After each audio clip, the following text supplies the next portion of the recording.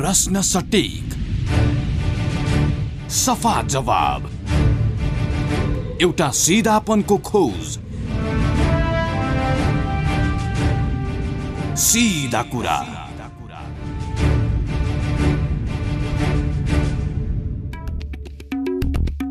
नमस्कार, कार्यक्रम सीधा कुरामा स्वागत छ। म Krishna Timal Sinha. Capital FM 92.4 megahertz Kathmandu, पूर्वी नेपालमा रेडियो सारङ्गी 101.3 मेगाहर्ज मोरङ, पश्चिम नेपालमा रेडियो सारङ्गी 93.8 मेगाहर्ज पोखरा लगायत देशका विभिन्न एफएम स्टेशनबाट एकैसाथ प्रसारण भइरहेको सीधा कुरा तपाईँ www.cfmonair.com र www.radiosarangi.com बाट पनि संसारभर एकैसाथ सुनिरहनु भएको छ। श्रोता, नेपालको सबैभन्दा पुरानो प्रजातान्त्रिक शक्ति, जसको इतिहास 2007 सालको प्रजातान्त्रिक आन्दोलन यता लगातार त्यसपछिका हरेक परिवर्तनसँग जोडिएको छ र अग्रगामी भूमिका निर्वाह गरिराखेको छ, त्यही शक्ति नेपाली कांग्रेस, जो पछिल्लो संविधान सभाबाट जारी भएको संविधान कार्यान्वयनका क्रममा भएको 3 तहको निर्वाचनपछि अत्यन्तै लज्जास्पद चुनावी नतिजा भोगेर अहिले मूर्छित अवस्थामा पार्टीको 14औं महाधिवेशनको तयारीमा जुटिराखेको छ। 14औं महाधिवेशनपछि पार्टी रूपान्तरण हुनुपर्छ, पार्टीमा नयाँ नेतृत्व आउनुपर्छ, पार्टीले नीति, नारा, नेतृत्व सबै परिवर्तन गर्नुपर्छ र त्यसभन्दा पछाडि हुने 3 तहकै निर्वाचन केन्द्रित भएर पार्टी लाग्नुपर्छ भन्दै गर्दा नेपाली कांग्रेसभित्र संस्थापन र संस्थापन इत्तरका बीचमा लगातार द्वन्द्व र गुटगत राजनीति चर्किँदै गएको छ।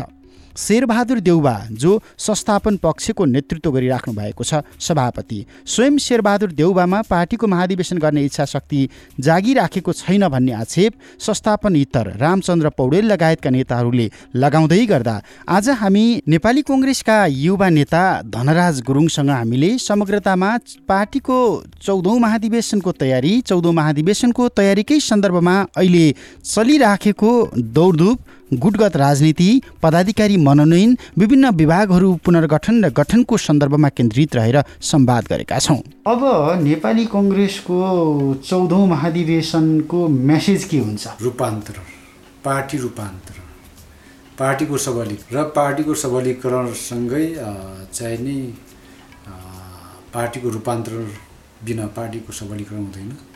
त्यसैले पार्टीको सबलीकरण हामी चाहन्छौँ भने पार्टीको रूपान्तरण गरेर मुलुकको चाहिने अहिले जुन हामीलाई केही क्षति जस्तो पुगेको छ त्यो पार्टीले जस्ताको तस्तै भनेर अगाडि बढाउने, त्यही सन्देशका साथ हामी अगाडि बढ्छौँ। मुख्य कुरा एउटै शब्द, रूपान्तरण नै। रूपान्तरण नीतिमा कि नेतृत्वमा?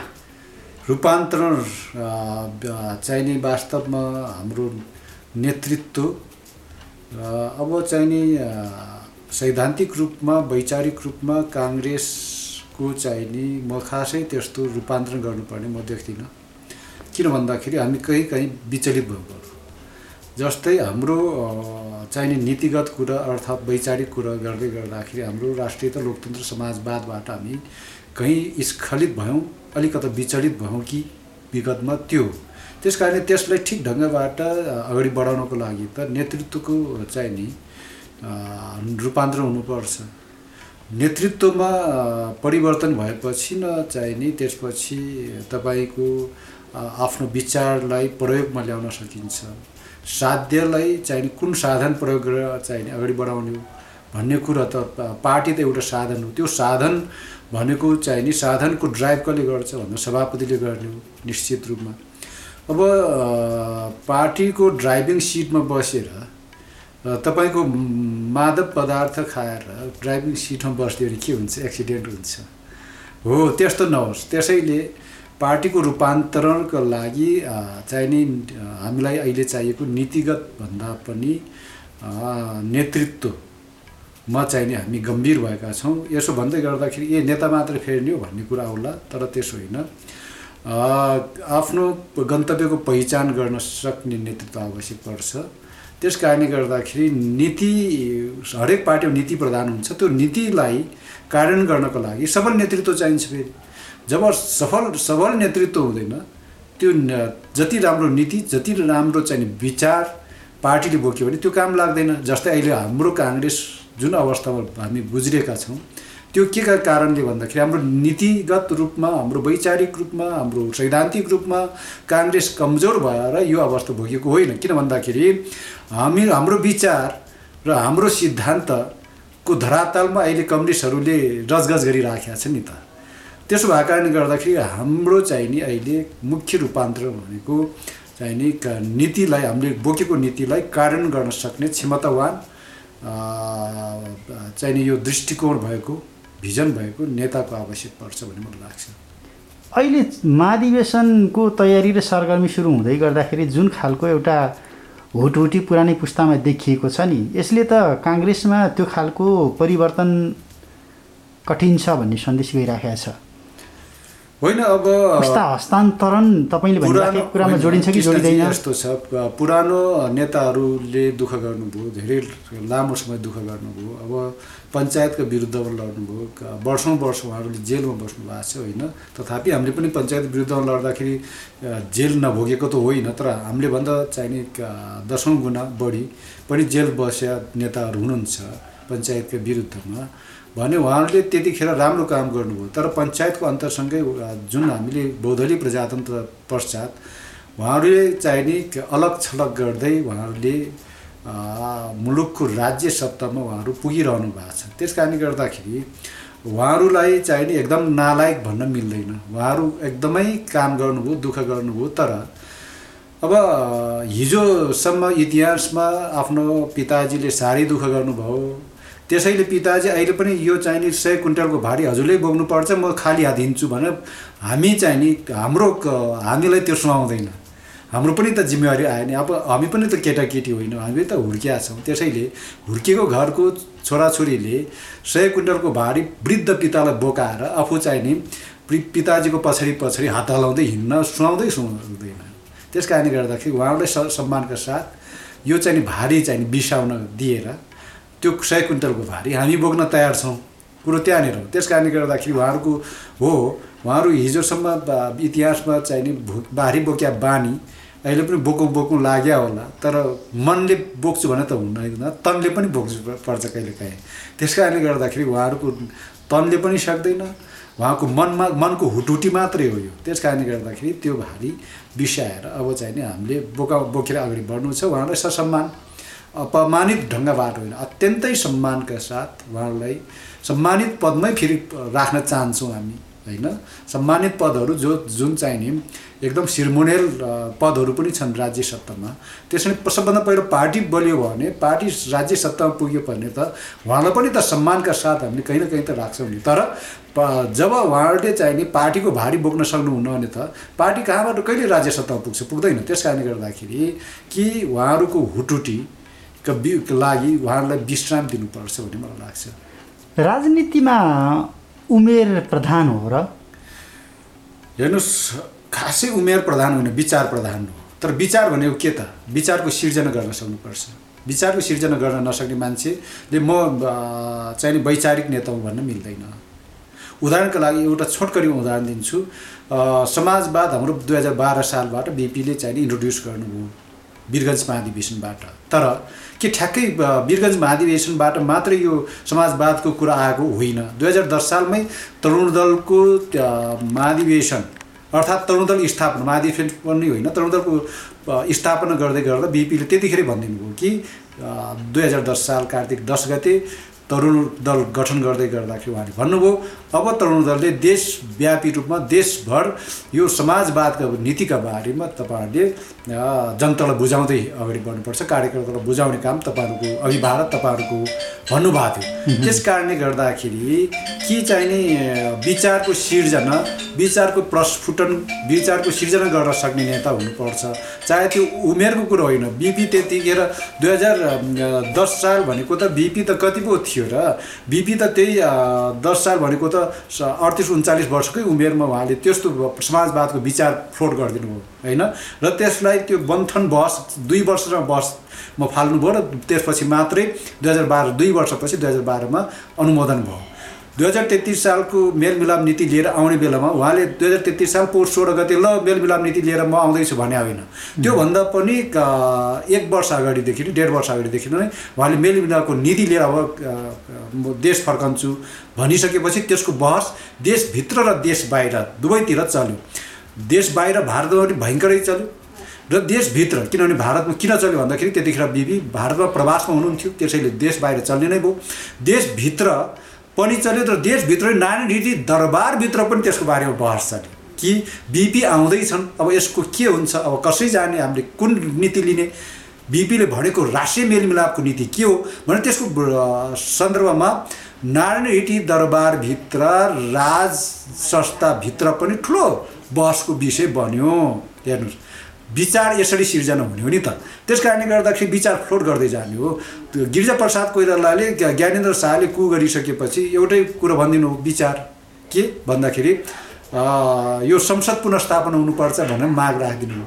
साराले गाली गरे गिरिजाप्रसाद कोइरालालाई, यतिसम्म भने कि तत्कालीन नेकपा एमालेका महासचिव माधव कुमार नेपालले कहाँसम्म भन्नुभयो भने कि यो संसद पुनर्स्थापना भनेको त आर्यघाटमा चितामा राखिसक्यो मान्छेलाई बिउजाएर ल्याउँछु भने जस्तै हो भन्ने प्रतिक्रिया समेत दिएका थिए। तथापि उहाँले त्यो विचार फ्लोट गरिदिनु हो।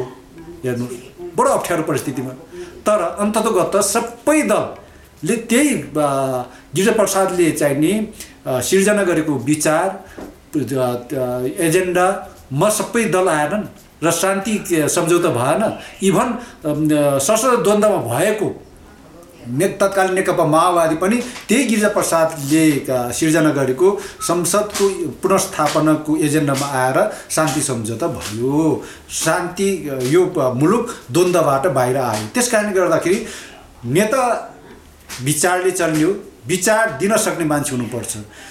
उमेरले होइन भन्ने तर विचार दिन नसक्ने, 30 वर्षको उमेरको छ विचार दिन सक्दैन, अनि भने त्यो म युवा हुँ भनेर दाबी गर्न हुँदैन नेतृत्व। अर्थात् अर्को पक्ष फेरि 80 वर्ष भयो, हेर्नुहोस् मोहम्मद माथिरलाई हेर्नुहोस्, हाम्रो गिरिजाप्रसाद 85 वर्ष शान्ति सम्झौता गरे गिरिजाप्रसादलाई हेर्नु पनि भन्न पाइँदैन। किन भन्दाखेरि मोहम्मद माथिरले चाहिँ देशलाई कायापलट गरेका थिए, गिरिजाप्रसादले चाहिँ यहाँको शान्ति मुलुकलाई एउटा चाहिँ द्वन्द्वबाट शान्तिसम्म लिएर आए 85 वर्षको उमेरमा। नेल्सन मण्डेलाले चाहिँ एउटा मुलुकलाई एउटा शान्ति यात्रामा लिएर आए भने उहाँहरू अपवादको रूपमा हुनुभयो। त्यसैले उहाँहरूले चाहिँ उमेर ढल्केपछि नै राजनीति गर्नुभएको थियो, त्यसैले म पनि गर्छु भन्न पाइँदैन। विचार जसले दिन्छ त्यो नेता हो। त्यसैले विचार नेतृत्वको आधारमा हुनुपर्छ। चाहिँ अहिले यदि हामीसँग विचार वैचारिक रूपमा हामीले सिर्जना गरेर वैचारिक रूपमा विचार हामीसँग भएकै विचारलाई पनि एउटा बहसको रूपमा अगाडि बढाएर अनि त्यसपछि त्यो विचारलाई बोकेर पनि हिँड्न सक्नुपर्छ। गिरिजाप्रसादले विचार मात्रै फाले होइन, त्यसलाई बोकेर अन्तसम्म पुर्याउनु भयो चाहिँ पुनर्स्थापनाको कुरा। बिपी कोइरालाले विचार मात्रै फाल्नु भएन, उहाँले त्यो समाजवादी नीतिलाई कार्यान्वयन गर्नुभयो 2016 सालमा। बिपी कोइरालाले 33 सालको मेलमिलापको नीतिलाई खालि मेलमिलापको नीति भनेर फाल्नु भएन, उहाँले आँट गरेर आउनु। कतिले गाली गर्दा जानु हुँदैन नेपालमा, तपाईँलाई फाँसीमा चढाउँछ भन्दा पनि होइन म यो विचारमा दृढ छु जान्छु भनेपछि विरोध गरेका साथीहरू पनि बिपीसँगै नेपाल फर्किनु भयो। त्यस कारणले गर्दाखेरि नेताले विचार मात्रै दिने पनि होइन, विचार दिने र विचारको कार्यान्वयन पनि गर्ने र अरूले दिएको विचारलाई पनि चाहिँ बोकेर अगाडि बढ्न सक्नु पनि पर्छ। अरूले दिएको विचार बोक्न नसक्ने, आफूले विचार पनि सिर्जना गर्न नसक्नेहरूले चाहिँ म 80 वर्षको भए पनि गिरिजाप्रसाद कोइरालाको उदाहरण दिएर, मोहम्मद माथिरको उदाहरण दिएर, नेल्सन मण्डेलाको उदाहरण दिएर चाहिँ म चाहिँ नेतृत्व पाउनुपर्छ भन्ने दाबी गर्न हुँदैन। र सँगसँगै फेरि मैले अघि नै भने 30-35 वर्षको चाहिँ उमेरले युवा भन्दैमा जसले चाहिँ यो नेताहरूले दिएको मार्गदर्शनलाई पनि बोक्न नसक्ने र आफूले विचारलाई प्रस्फुटन पनि गर्न नसक्ने ती पनि युवा होइनन् मेरो दृष्टिकोणमा। त्यसैले नवीन विचार जोसँग छ त्यही नै युवा हो भन्ने मलाई लाग्छ। अन्त्यमा काङ्ग्रेस यो अवस्थामा बहस गर्नुपर्ने अवस्थामा काङ्ग्रेस रहने कि सिद्धिने कि सुध्रिने भन्ने बहस गर्नुपर्ने अवस्थामा चाहिँ किन पुग्यो? यो अवस्थामा पुग्नुको पछाडि मैले अघि नै पनि जोडेको छु, हामीसँग यति राम्रो विचार हुँदाहुँदै पनि त्यो विचारलाई हामीले कार्यान्वयन गर्न सकेनौँ र चाहिँ हामीले पटक पटक व्यवस्था बदल्नका लागि नेतृत्व प्रदान गऱ्यौँ, पटक पटक व्यवस्था बदल्नेमा हामी सहभागी मात्र होइन, काङ्ग्रेसले नेतृत्व प्रदान गर्यो। चाहे त्यो 2007 सालको क्रान्तिको कुरा गर्नुहोस्, चाहे त्यो 2046 सालको जनआन्दोलनको कुरा गर्नुहोस्, चाहे त्यो 2062-63 सालको आन्दोलनको कुरा गर्नुहोस्, हामी हरेक आन्दोलनको नेतृत्व गर्ने काङ्ग्रेस, व्यवस्था बदल्नका लागि नेतृत्व गर्ने काङ्ग्रेस आफै बदलिएन, नेतृत्व आफै बदलिएन। पञ्चायतमा जस्तो चरित्र थियो त्यस्तै चरित्र लगभग हामीले बोकेर आयौँ। काङ्ग्रेसले मात्र सबै दलले अहिले 2062-63 पछि पनि काङ्ग्रेस नेकपा जे भन्नुहोस् सबै दलले चाहिँ त्यही प्रवृत्ति, त्यही भ्रष्ट प्रवृत्ति बोकेर ल्यायो। मुख्य कुरा यो। त्यसैले चाहिँ नि अबको चुनाव हेर्नुहोस्, नेकपा नराम्रोसँग हार्छ, किन भन्दाखेरि उनले पनि आफ्नो प्रवृत्ति उही पञ्चायती उही भ्रष्ट प्रवृत्ति क्या, पञ्चायतमा पनि भ्रष्टाचार थियो, बहुदलीय प्रजातन्त्रमा पनि भ्रष्टाचार भयो र सङ्घीय लोकतान्त्रिक गणतन्त्र नेपालमा पनि भ्रष्टाचार छ। त्यस कारणले गर्दाखेरि यो भ्रष्टाचारको निर्मूल गर्न नसक्ने, भ्रष्टाचारीसँगै चाहिँ नि लहसपहस गरिराख्ने नेताहरूको कारणले गर्दाखेरि यो अभिगत बोकेको छ नेपाली राजनीति, समग्र नेपाली राजनीति। त्यसबाट काङ्ग्रेस पनि अछुतो भएन, त्यसैले काङ्ग्रेसले यो अवस्था भोग्नु पर्यो। त्यसैले अबको नेतृत्वमा हामीले जसै गिर्जा अब चाहिँ नि एकदमै छोटकरी म निवेदन गरेँ, तपाईँको चाहिँ नि 2016 सालमा बिपी प्रधानमन्त्री हुँदाखेरि उहाँको स्वकीय सचिव केशव तारिणी प्रसाद कोइराला हुनुहुन्थ्यो। तारिणी प्रसाद कोइरालाले एक दिन उहाँले टिलिक्क नयाँ जुत्ता टल्काएर उहाँ चाहिँ बिहानै प्रधानमन्त्री अब स्वकीय सचिव भएपछि त बिहानै जानु पर्यो। बिपी कहाँ जाँदा निवासमा जाँदाखेरि, प्रधानमन्त्री निवास जाँदा बिपीले सोध्नु भएछ, तैँले यो जुत्ता कहिले किनिस्, कहाँबाट किनिस् भन्दाखेरि तारिणी कोइरालाले भन्नुभएको छ, होइन शान्ताजु मैले किनेको होइन, यो मलाई एकजना व्यापारीले उपहार दिएको भन्नुभएको छ। व्यापारीले उपहार दिने, प्रधानमन्त्रीको स्वकीय सचिव भएर व्यापारीले उपहार दिएको जुत्ता लिन मिल्छ? यस्तो नालायक काम पनि गर्ने हो र तिमी आजको मितिदेखि स्वकीय सचिवबाट हट्यौ जाऊ। आफ्नो सहोदर भाइ तारिणी प्रसाद कोइरालालाई उहाँले एउटा जुत्ता व्यापारीबाट उपहार लिएका कारणले गर्दा स्वकीय सचिवबाट हटाएको इतिहास छ काङ्ग्रेसको इतिहासमा। त्यस्तो नेता हामीसँग हुनुहुन्छ भने हो। त्यो यदि हामी बिपीको अनुयायी हो भने त त्यही कुरालाई, पदचापलाई, त्यही संस्कारलाई पो बोकेर अघि बढ्ने हो त। अहिले त स्वकीय सचिवले नयाँ जुत्ता लिएर आएर तिमीले मात्र किन लगाएको, मलाई पनि किन नमागिदियो भन्ला जस्तो नेताहरू भइसकेपछि अनि रहन्छ कुरो, यो फ्याक्ट कुरो। त्यसैले हाम्रो दिनचर्या, हाम्रो चाहिँ नि व्यवहार पनि बदलिन आवश्यक। मैले अघि नै भने नि कि हामी बदलिएनौँ, हामी बदलिन आवश्यक छ। हामी नबदलिने हो भने मलाई लाग्छ अब व्यवस्थामाथि खतरा हुन सक्छ। किन भन्दाखेरि नेकपाले अहिले सरकार चलाएको छ, जनतालाई हेरेकै छैन, पुरै भ्रष्टाचारमा डुबिया छ। सत्ता पक्ष एकदम अलोकप्रिय भएको छ अहिले नेकपा, र हामी प्रतिपक्षले पनि लोकप्रिय काम गर्न सकेका छैनौँ। प्रतिपक्ष पनि मैले त यो केन्द्रीय समिति बैठकमा भनिसकेको छु, यो धेरै महिना अगाडि वैशाख 17 गतेको बैठकमा भने हो।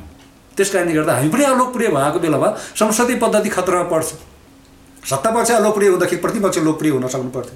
किन लोकप्रिय हुन सकेन भन्दाखेरि मैले अघि नै भने नि, हाम्रो पनि दिनचर्याहरू, हाम्रो व्यवहारहरू, हाम्रो कार्यशैलीहरू पनि परिवर्तन हुनुपर्छ। कम्युनिस्टको त परिवर्तन भएन, ल काङ्ग्रेसको परिवर्तन हुनुपर्छ। त्यो समस्याबाट नेपाली काङ्ग्रेसको युवा पुस्ता चाहिँ अछुतो छ। अछुतो भन्नाले अब एकै बास्केटमा हाल्न त मिल्दैन। केही युवा पनि नभनौँ, केही साथीहरू चाहिँ नि त्यसमा अछुतो रहिरहनु भएको छ।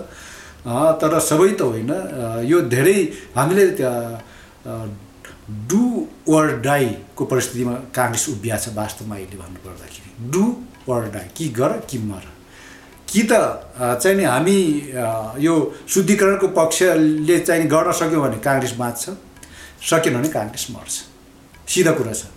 काङ्ग्रेस मात्र मर्दैन, नेकपाको त मैले अघि नै व्याख्या गरिसकेँ, र व्यवस्था मर्न सक्ने सम्भावना पनि म त्यही देख्छु यदि हामी सुध्रेनौँ। त्यसैले 14औं महाधिवेशन मात्रै अन्तिम अवसर हो हाम्रो लागि कि हामी त्यो आफ्नो कार्यव्यवहार, हाम्रो शैली, आफ्नो व्यवहारलाई पनि सुधार्दै लिएर जाने र चाहिँ जुन चाहिँ भ्रष्टाचारको आहालमा चाहिँ सबै पार्टीहरू आहालमा भ्रष्टाचारको जगमा चाहिँ अहिले उभिएको छ, भ्रष्टाचारको आहालमा नेताहरूको खुट्टा गडेको छ, त्यो आहालबाट हामीले कि त नेताहरूले ममा भनेर त्यो आहाल भ्रष्टाचारको आहालबाट खुट्टा झिक्दिनु पर्यो, युवाहरूले पनि, युवा नेताहरूले पनि। होइन भने चाहिँ नि त्यो आहालमै चाहिँ नि गाडिएर मर्नु भए के उपाय हुन्छ?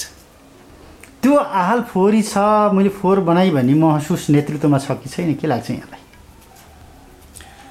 अलिअलि चाहिँ नि महसुस औला जस्तो देख्छु म, अनुभूति गरे हो कि जस्तो देख्छु। तर उहाँहरू त्यो त्यहाँबाट बाहिर निस्कन सक्नु भएको छैन भन्ने मलाई लाग्छ। त्यो ठाउँबाट निस्कन गाह्रो भइरहेछ उहाँहरूलाई।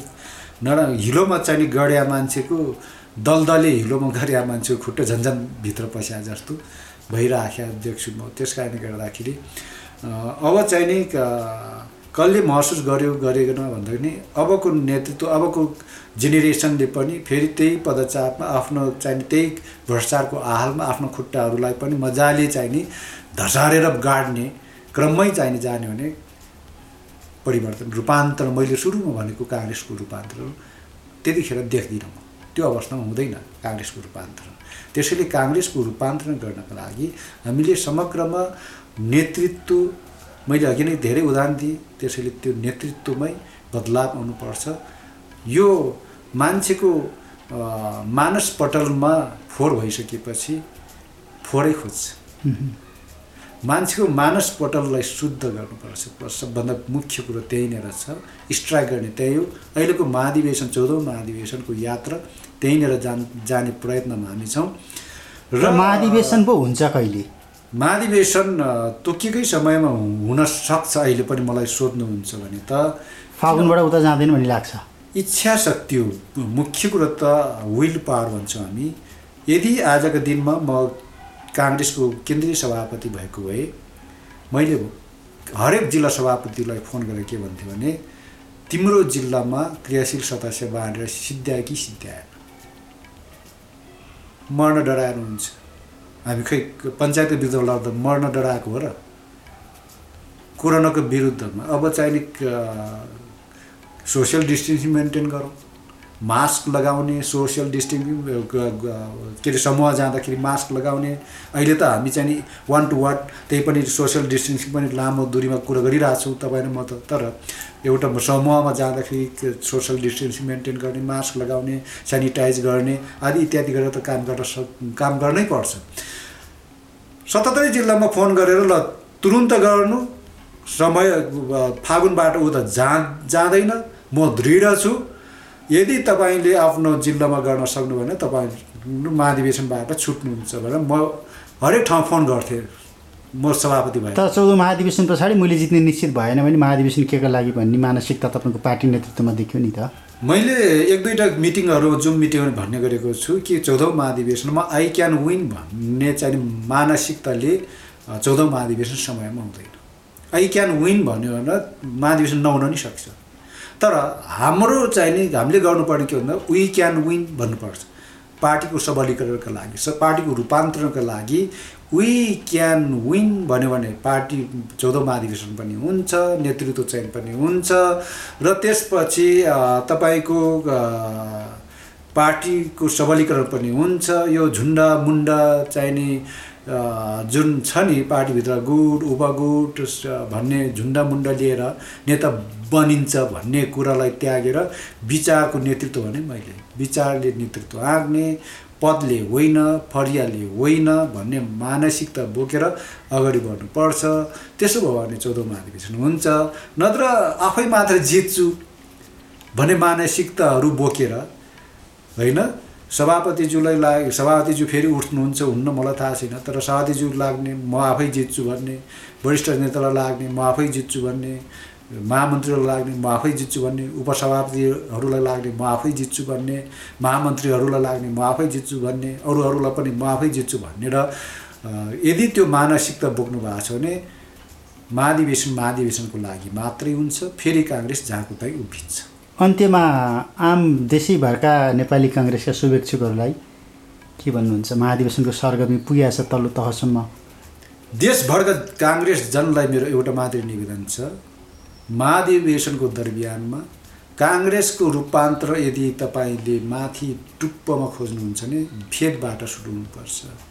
फेदबाट रूपान्तरण भनेको भ्रष्ट प्रवृत्तिलाई हामीले त्यहीँबाट रोकेर, सिधा कुरा भ्रष्ट भन्ने शब्द रोकेरै भ्रष्टाचारी नेतालाई माला लगाएर काङ्ग्रेस सुध्रिँदैन। त्यस कारणले गर्दाखेरि त्यहीँनिर रोकेर चाहिँ अघि बढ्नुपर्छ।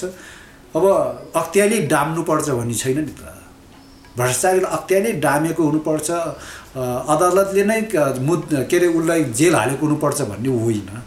भ्रष्ट प्रवृत्ति जोसँग छ ती मान्छेहरूलाई हामीले त्यहीबाट शुद्धिकरण, फेदबाट शुद्धिकरण भएको सुरुमै राम्रो चाहिने